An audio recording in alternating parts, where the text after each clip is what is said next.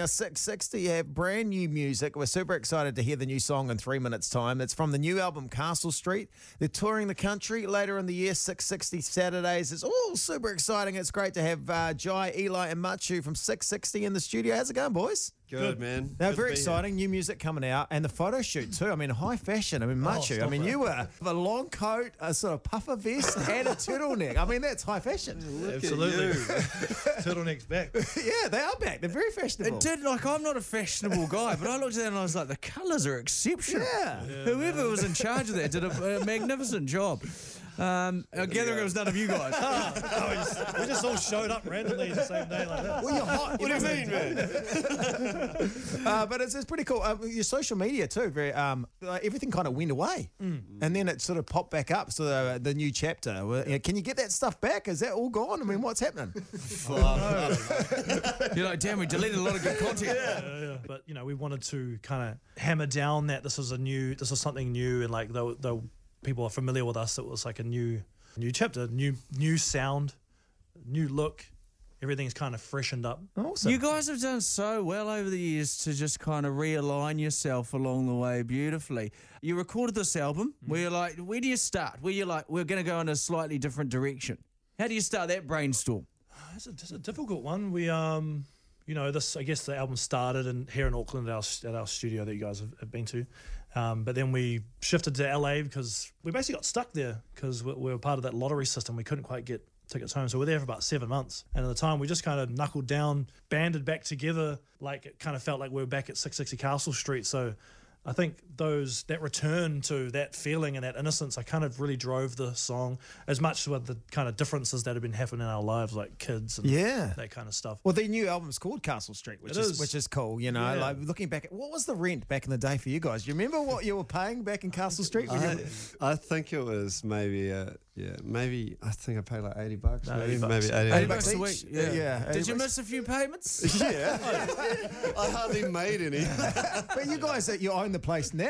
Yeah. So what are you're like? It's not $80. What are you guys like as They better be paying. what are you guys like as landlords? Are they ringing you up to fix the oven or anything like that, or unclog the drains? Hands off, mate. We're pretty hands off.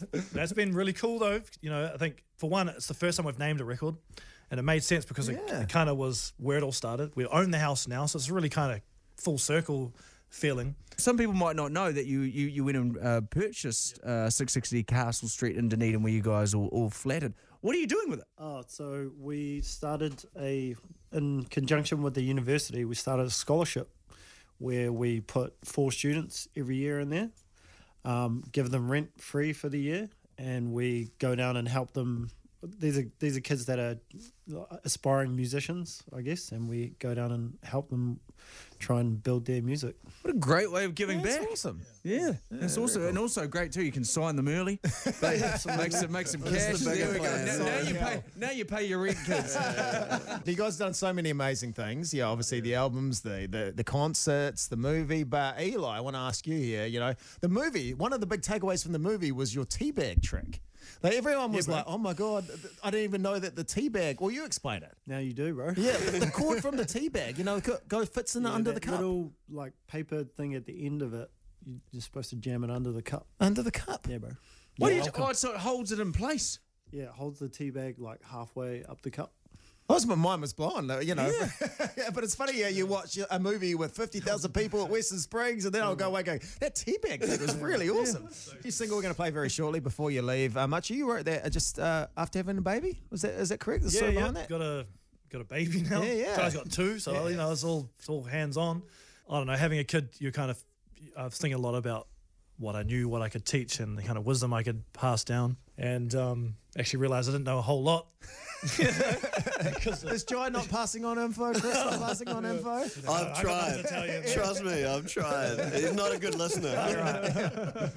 And I don't know, just thinking about that, putting it into a song where I could give some kind of wisdom. And I guess it's a universal topic. It's universal stories we're trying to draw on this album. And she was the inspiration for it. But at the same time, all these songs on this album that's coming out October 7, they're all kind of universal humanistic stories, big grand stuff, and they're deep, but at the same time they're they're jams that you can sing to and you can dance to, and that'll work really well at these gigs coming up. Yeah, well, speaking of the gigs, some amazing sort of people with you as well, Yeah. like Super Groove, Tones and man. I, people know from Dance Monkey, Lime Cordial. It's amazing. It's the lineup. Yeah, we got an epic lineup this year, man. And this tour has been postponed a couple times, I think, through this COVID BS, but it's finally be able to it gave us some time to dig a little deeper into it. It's going to be really, really amazing tour.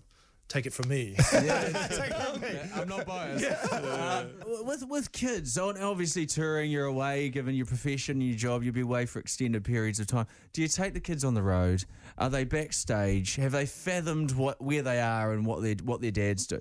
I've definitely tried to take the girls. They don't really stay up late enough to see the show, but that's actually like a really exciting thing. Like one day they'll actually understand, who we are and what we're doing, and They'll be like, what? yeah, I reckon they'll be like, holy crap, look at what Dad's doing. Hey, thank you very much. 660, always love catching up, boys. You keep well.